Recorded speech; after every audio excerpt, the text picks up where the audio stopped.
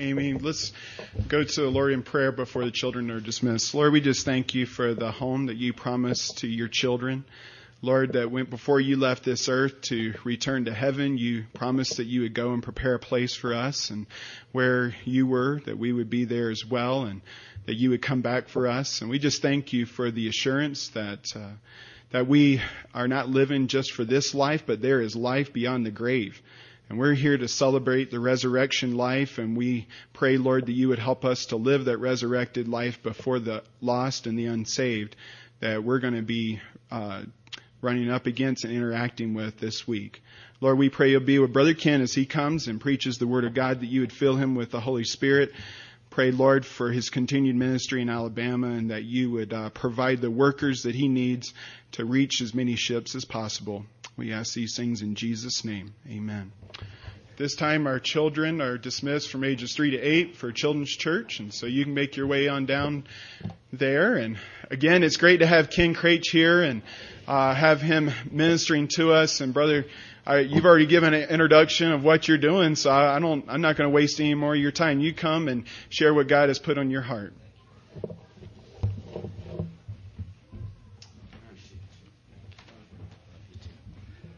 All right, get your Bibles out, because we're going to run around the Bible today, okay?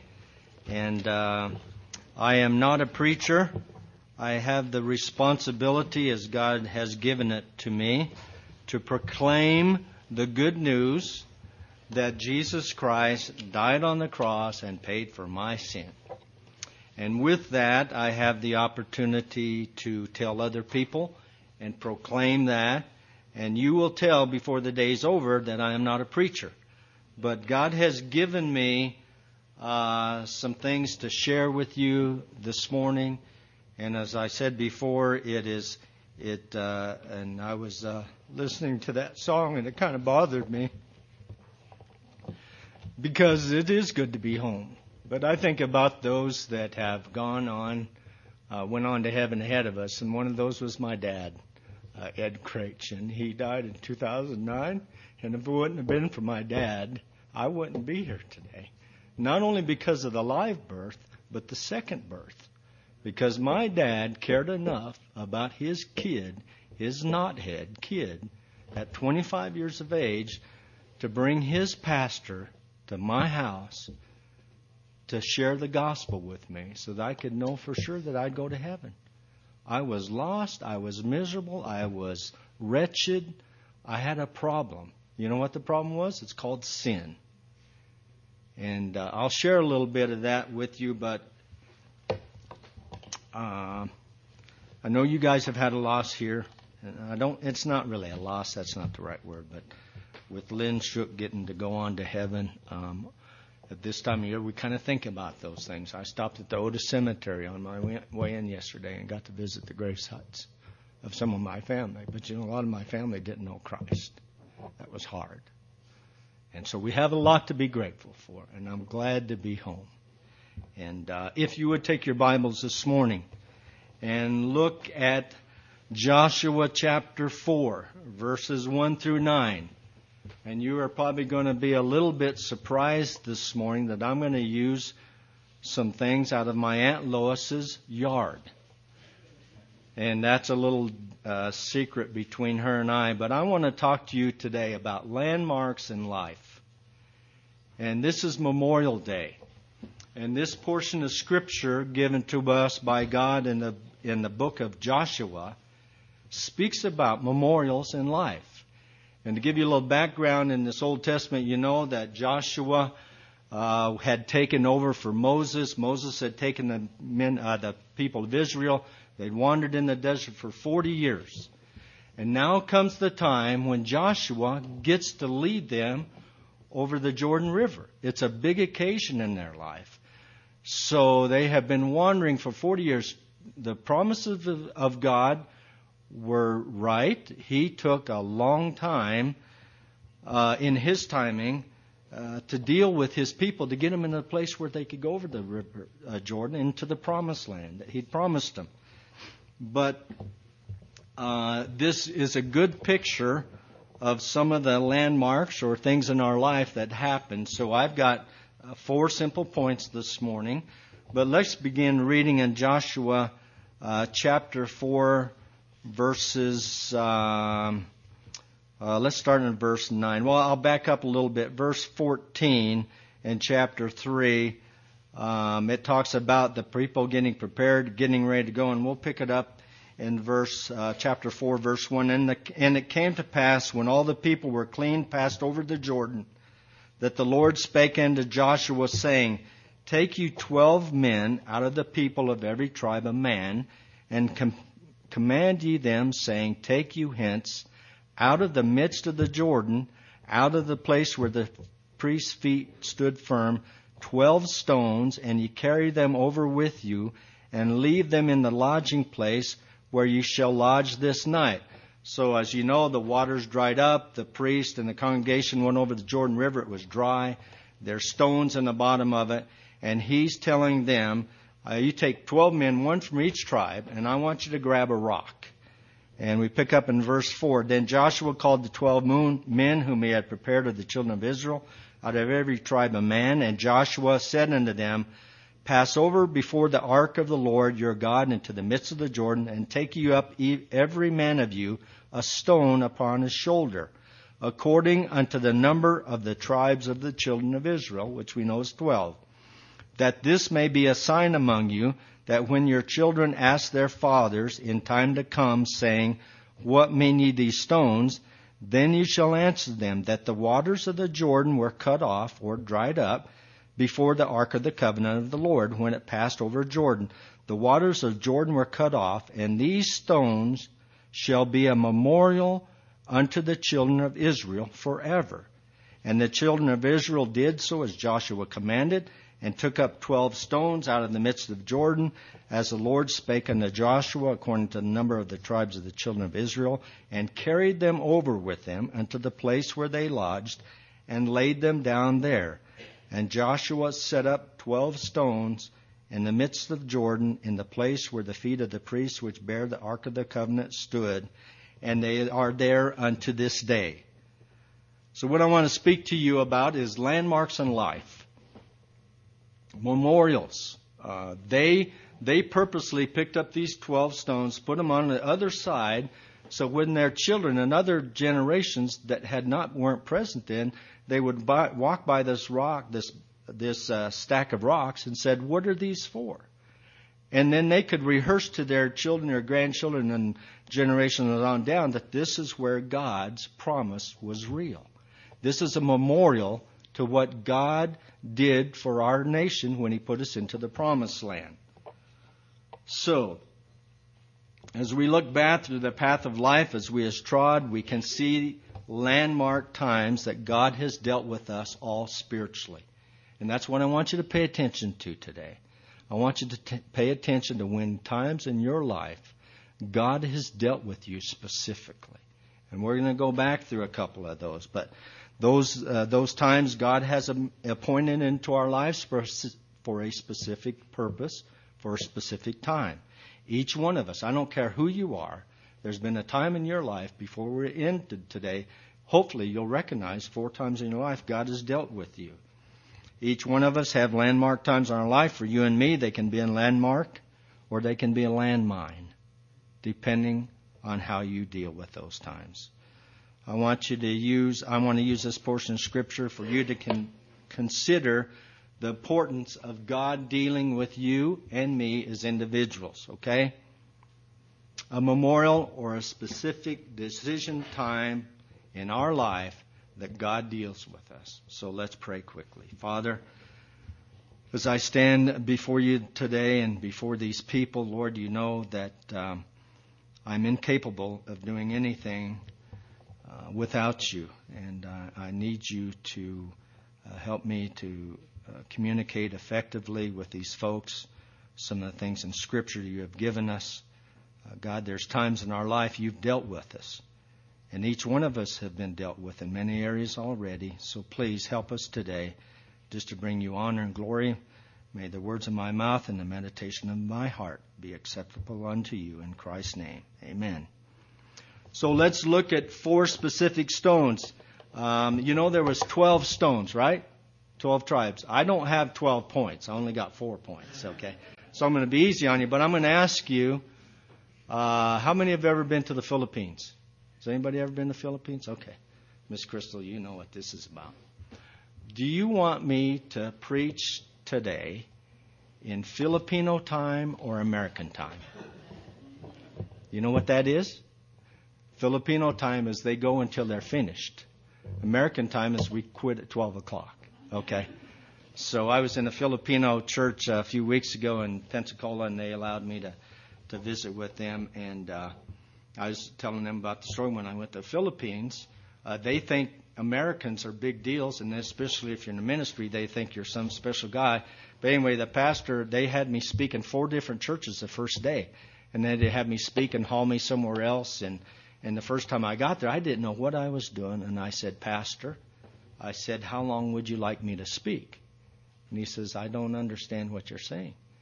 He says, I said, how long do you want me to speak? An hour, a half hour, 20 minutes? He said, you speak until you're finished. But I said, I understand, but I want to be respectful. I know sometimes people leave at 12 o'clock. I said, I need to know how long. He said, Ken, you speak until you're finished. He said, sometimes I take 2 hours. I said, okay, praise the Lord. So do you want me to speak on Filipino time or American time today?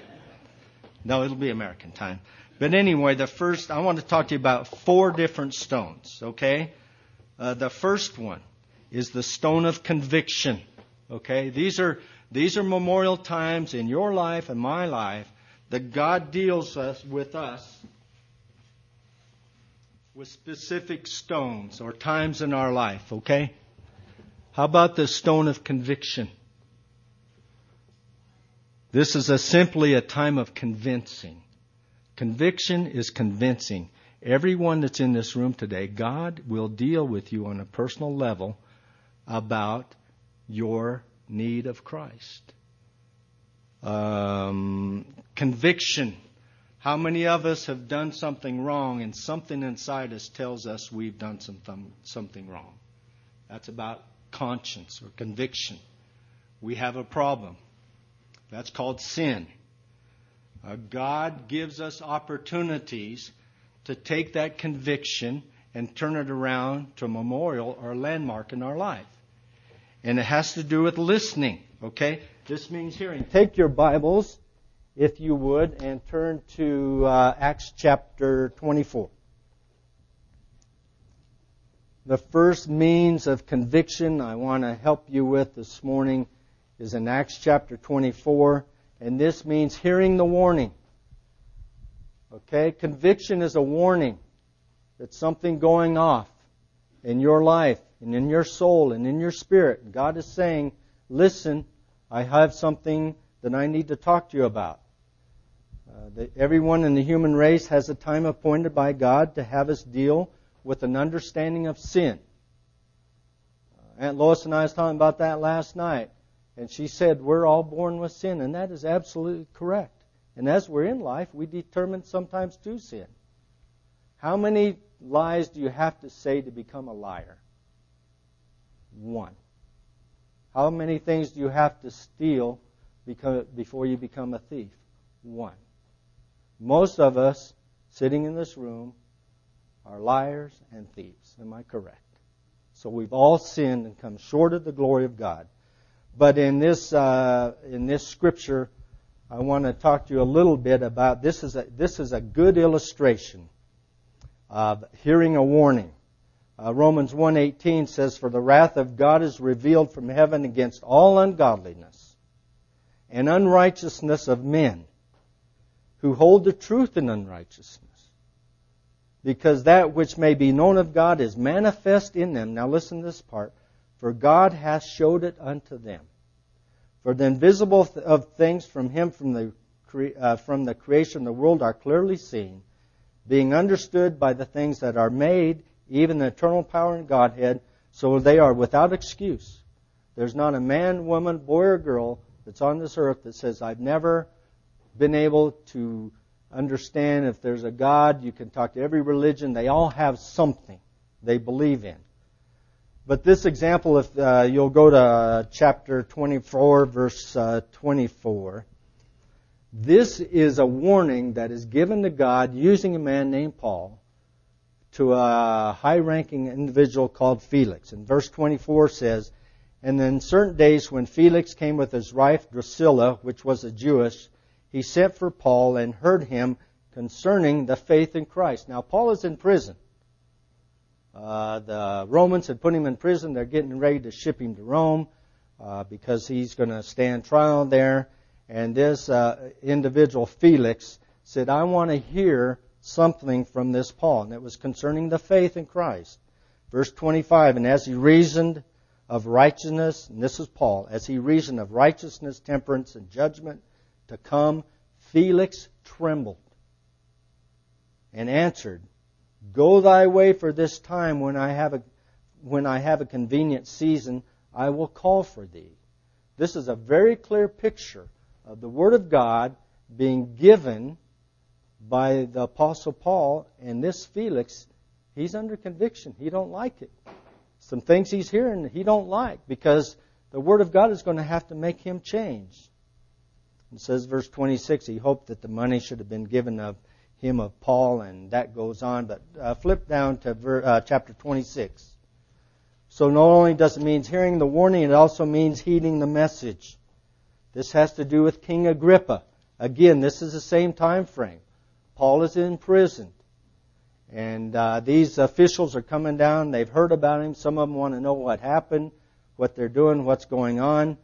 And again, heeding the message. God says in His Word, Romans 10:14, "How then shall they call in Him whom they've not believed? And how shall they believe in Him whom they've not heard? And how shall they hear without a preacher, a proclaimer?" If you're a Christian, it is your job, it's my job, to be able to share with others the hope we have in the Lord Jesus Christ. And this Agrippa, he knew something about this. If you look in verse 26, beginning verse 23, I'll read it through verse 28. And Paul is explaining some of the things to him. And he says in verse 23 that Christ should suffer, and He should be the first, should rise from the dead, and show light unto the people and to the Gentiles. And as he thus spoke for himself, Festus said with a loud voice, "Paul, thou art beside thyself.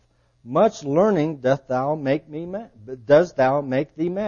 In other words, Paul had been given him the Scripture, the basis of Festus. You need to trust Christ. Festus knew some of these things. He said, he said, "This thing has made you crazy." And look at verse 25. But Paul said, "I am not mad, most noble Festus, but speak forth the words of truth and soberness, for the king knoweth of these things, before whom also I speak freely, for I am persuaded that none of these things are hidden from him." In other words, Paul's saying, you know about this stuff. Not only from your background, Agrippa, but I told you some of those things. And he says in the latter part of verse 25, "But speak forth the words of truth and soberness, for the king knoweth of these things, whom also I speak freely, for I am persuaded that none of these things are hidden from him. For this thing was not done in a corner. King Agrippa, believest thou the prophets? I know that you believest." In other words, King Agrippa, I know that you believe in the Word of God. You know these things that the prophets written were said of Christ, that He's going to come, He's going to die on the cross. He says, you know those things. And look at verse 28. "Then Agrippa said unto Paul, Almost thou persuadest me to be a Christian." There was a landmark of conviction in two men's lives. One of them said, "I don't want nothing to do with it." And King Agrippa, "Believest thou the prophets?" And he said, "Almost you've persuaded me." But he did not trust the Lord Jesus Christ that we know of at that time. Those landmarks, and I want to be very specific with you, is growing up in Akron, I was a knothead, okay? I didn't know I was a troublemaker. I had two cousins that were always trying to get me in trouble. And you probably know who they are because their name is Steve and Ronnie. Okay? But anyway, growing up on my life, I remember certain times that God would seem to say, Ken, do you know if you die now whether you go to heaven or hell? I couldn't answer that question. I took a job in Denver with my dad, and we were driving down the road, and this was in early December of 1978, and he says, do you notice anything different about me? And if you knew my dad, he loved country western music. And I said, yeah, you're listening to this funeral music. He wasn't listening to KLZ, country western, anymore. He says, well, I got saved. And I go, okay, well, I'm happy for you. He said, haven't you noticed I don't cuss anymore? I said, yeah, matter of fact, I did. He said, I would like to bring my pastor to your house to talk to you. I said, okay. I was upset. I had a problem. And I didn't know, but November 16th, 1978, Don Kittle, who happens to be the uncle of Pastor Jim, had went and knocked on their door and asked him that question. Ed, do you know if you was died tonight, you'd go to heaven? He said no. And Dad told him, and he then told me about having nightmares for years because my dad was very claustrophobic. And he said God was dealing with him because my stepmom, Jan, was a Christian, and she'd been taken to church, and Dad sat in the pew, and he faked it. He heard it. It was bothering him. He didn't want to deal with it. He didn't want to change some things in his life, blah, blah, blah, on and on. And he said he would have these dreams that he was in a coffin. And with claustrophobia, he would come out of that dream, and he would throw all the covers off the bed, stand straight up in bed, and just freak out. And he said, I really think God was trying to get my attention through all that. And he told me that day, and he said, you know, and once I accepted Jesus Christ as my Savior, he said, I've never had that dream again, ever. So he was at peace with that. But he came, and they knocked on my door, and Don came in, and he said, Ken, let me ask you a real simple question. I had a bunch of questions for him, and he answered them. He didn't argue about anything. He just took the Word of God and showed me. And he said, if you die, would you go to heaven or hell? And I said, I'll tell you where I'm going to hell immediately. There was no doubt in my mind. And he said, you know you don't have to go? And I said, really? He said, yeah. He said, would it be all right if I take the Word of God and show you what God says about you having eternal life, that it's a free gift? I said, yeah, I'd never heard of that. So that time of conviction had already come. It come before Don Kittle and my dad visited my house on January 13th, 1979. But that time had come. It was a time of conviction. I didn't need to be told. And that time of conviction previously had led me that night to a time of conversion. Point number 2. Is there a time in your life that you have taken the stone of conversion? That isn't being converted to a Baptist. Am I right, Pastor? The church does not get you to heaven. First Baptist Church of Akron will not get you to heaven.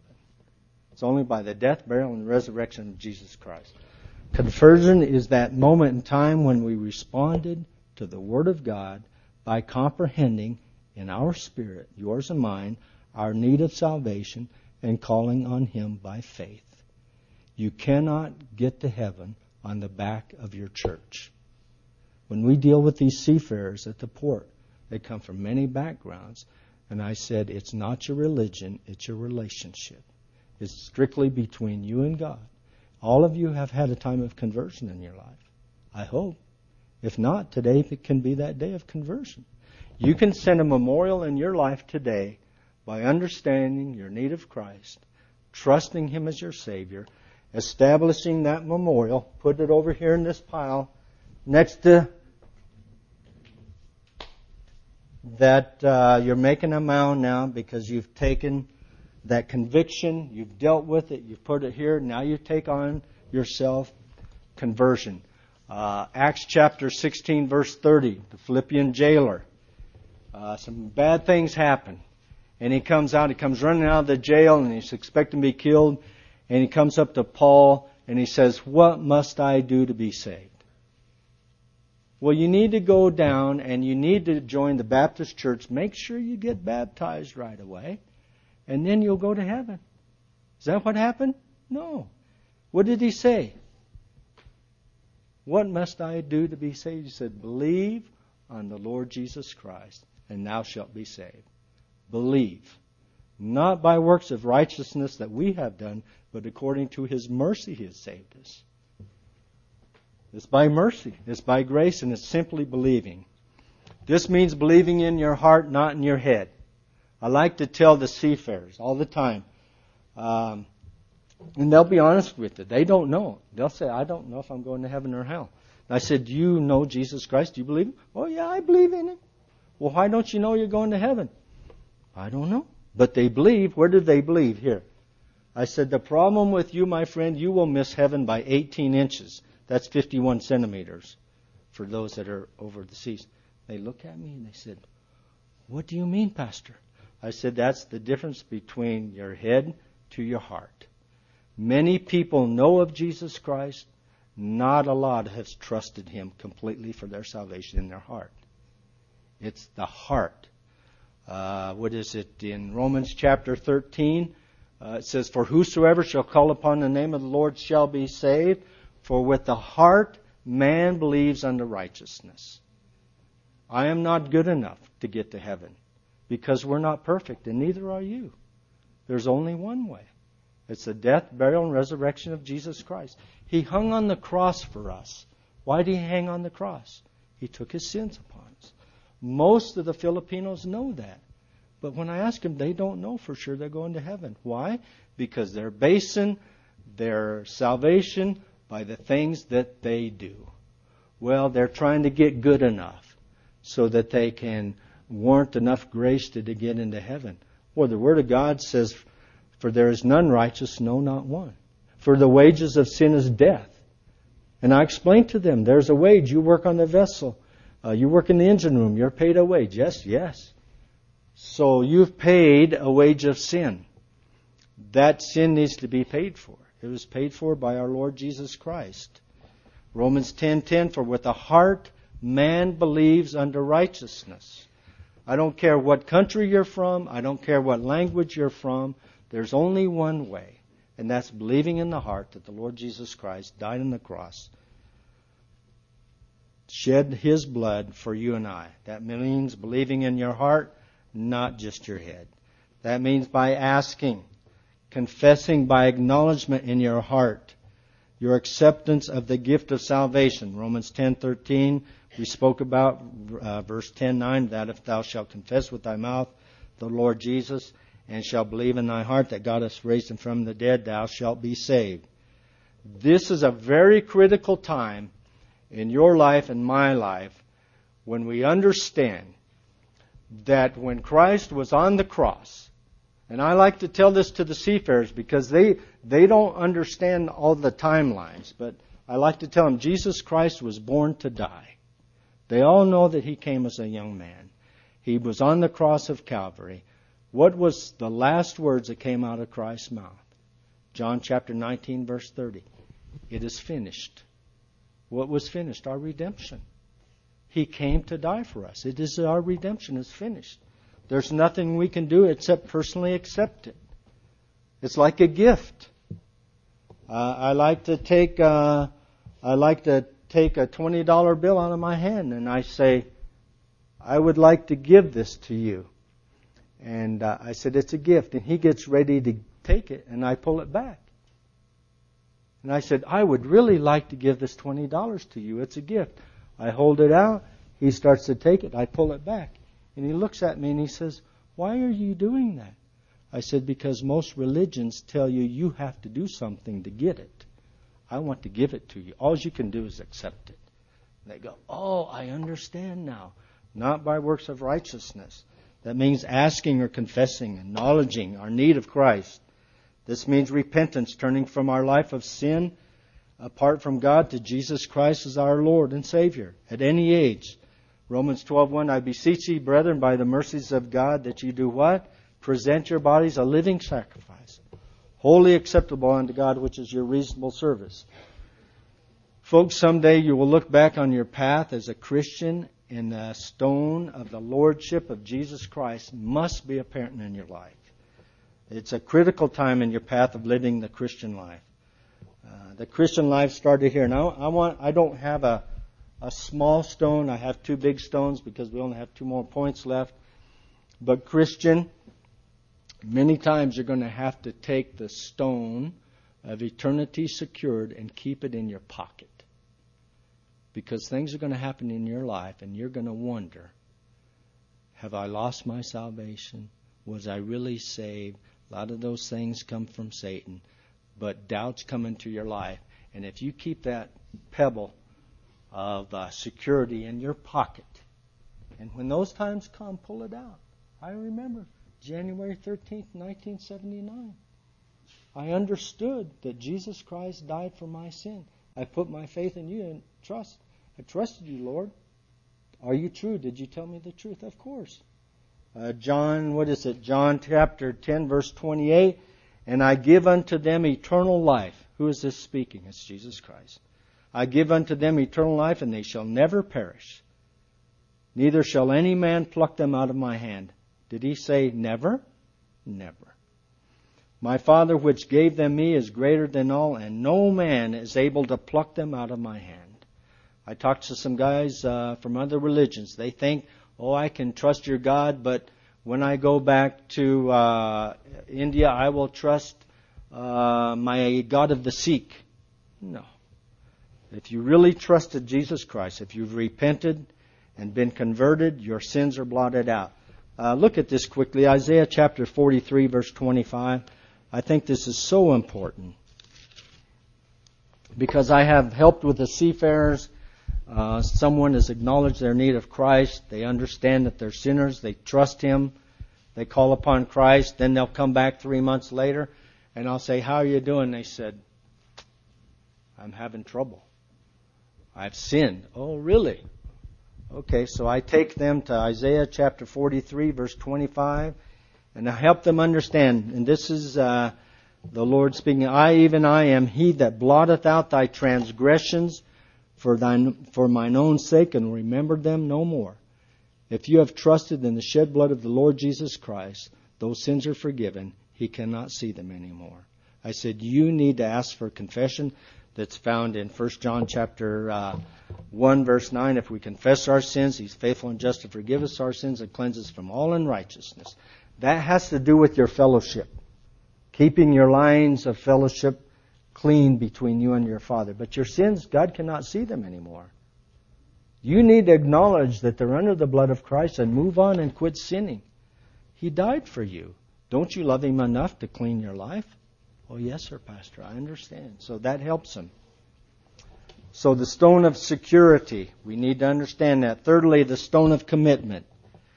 This will be a landmark in your life, a memorial to determine if you're willing to be different. The stone of commitment, okay? You've been convicted. You've trusted Jesus Christ as your Savior. Now this is a stone of commitment. This starts dealing with us in our Christian life. Are you willing to do what the Bible says? This is when the sanctification or separation from the old life becomes very apparent. This, young person, is when you trust Jesus Christ as your Savior, when you're 12, 13, 15, 18 years old, when you really trust Christ as your Savior and you start living for Him, all of a sudden your old friends start passing away. They no longer want to hang out with you. And you really don't want to hang out with them either. Because you have a different appetite now. You don't want to do the same things they did before. Because you're committed. Jesus Christ died for your sins. He forgave you. He's forgotten them. Why would you want to disappoint Him by living a life that is not pleasing to Him?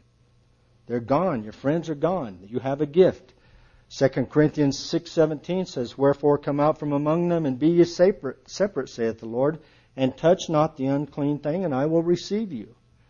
Separation doesn't have to mean always away from everything else. Sometimes separation is away from the things that we have unto Christ. That memorial, are you committed? Or will you grow in your spiritual life? Matthew 11:29 says, "Take my yoke upon you and learn of me, for I am meek and lowly in heart, and you shall find rest for your souls." Matthew 11:30, "For my yoke is easy and my burden is light." Commitment. You should be growing in your spiritual life after you've trusted Christ. Thirdly, you should strive for some consistency in your spiritual life. It takes a while. You don't all of a sudden want to sit down in the morning and have prayer all the time. But God speaks to us about that. That's that consistency. Ephesians 2:10, "For we are His workmanship, created in Christ Jesus unto good works, which God hath before ordained in them, that we should walk in them." Colossians 1:10, "That you might walk worthy of the Lord unto all pleasing, being fruitful in every good work, and increasing in the knowledge of God." Colossians 2:6, "As ye have therefore received Christ the Lord, walk ye in Him." Didn't say run ahead. Doesn't say lag behind. It says walk with Him. Our spiritual life, consistency, that you would walk worthy. 1 Thessalonians 4:1, I really like this. "Furthermore, we beseech you, brethren, and exhort you by the Lord Jesus, that as you have received of us how you ought to walk and please God, so you would abound more and more." We need to walk a spiritual life that's pleasing to God, and that's called commitment. Are you committed to do that? I hope you are. A memorial? I hope so. Memorial of commitment. And lastly, the last one is the stone of consecration. And I'll tell you what, folks, this is the one that most Christians don't want to pick up. The stone of consecration. Most Christians don't want to pick it up. Why? Because the Hebrew word for consecration has the meaning of taking an open hand and you put it before God and you say, "Please fill my hand for direction. I'm committed, I'm past commitment, now I'm consecrated." Webster's dictionary says to appropriate or set apart for sacred use. Have you consecrated your life to Christ? Have you determined that you want Him to use you? I don't know how He's going to do that. I don't know what form. It's okay to be home. You don't have to be a missionary. You don't have to be a pastor. But you need to be consecrated. The Word says in Exodus 32:29, "For Moses has said, consecrate yourselves today to the Lord, every man upon his son, upon his brother, that he may bestow upon you a blessing." You want to be blessed? You be consecrated. You want to be blessed? You sell out to God. Are you willing to surrender all?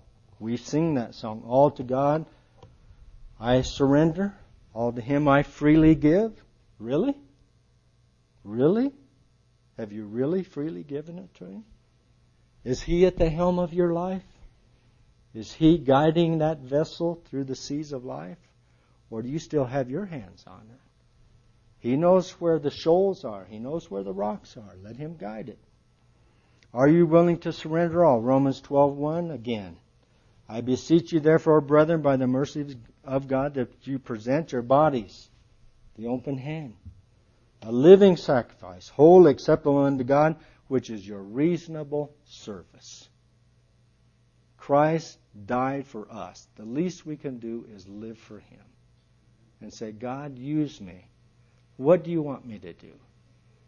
Easy things, hard things, we don't know what they are, but they're personal. They're your memorial. They're your landmark. Do you desire to be in God's perfect will, proving what is that good and acceptable? And are you living in agreement with God's plan for you? All of us have times in our life when we struggle. God is a God, a great God of compassion, long-suffering, gentle, good. Does a lot of things for us. But if you've never had that first memorial in your life, which is salvation in the Lord Jesus Christ, you can't keep building. And what do we do in the Christian life? We live our life to bring what? Glory and honor to the Lord Jesus Christ. That's our job. And in that, the greatest job that we could ever have is to tell others what He's done for me. Died on the cross, give me eternal life. Why would we not want to tell somebody else that? We're going to live with God eternally in heaven instead of in hell. Why are we so bashful about telling people? It's sweet. It's a landmark. It's a memorial. This is Memorial Day. I hope this is a day that you'll consider the things that were said out of the Word of God. If you haven't trusted Jesus Christ as your Savior, you need to do that. You don't know what's going to happen tomorrow. I don't know what's going to happen. And if you have, are you committed? Are you willing to do everything that He asks you to do? And are we consecrated? Are we willing to do it with an open heart and say, yes, Lord? When I accepted the opportunity to work at the port, I had no idea what was involved. But I knew that this word was true. And He would never go back on His word. So you can trust Him. I pray that you'll do that today. Pastor, would you like to come? Have everyone just bow their head and close their eyes for just a moment.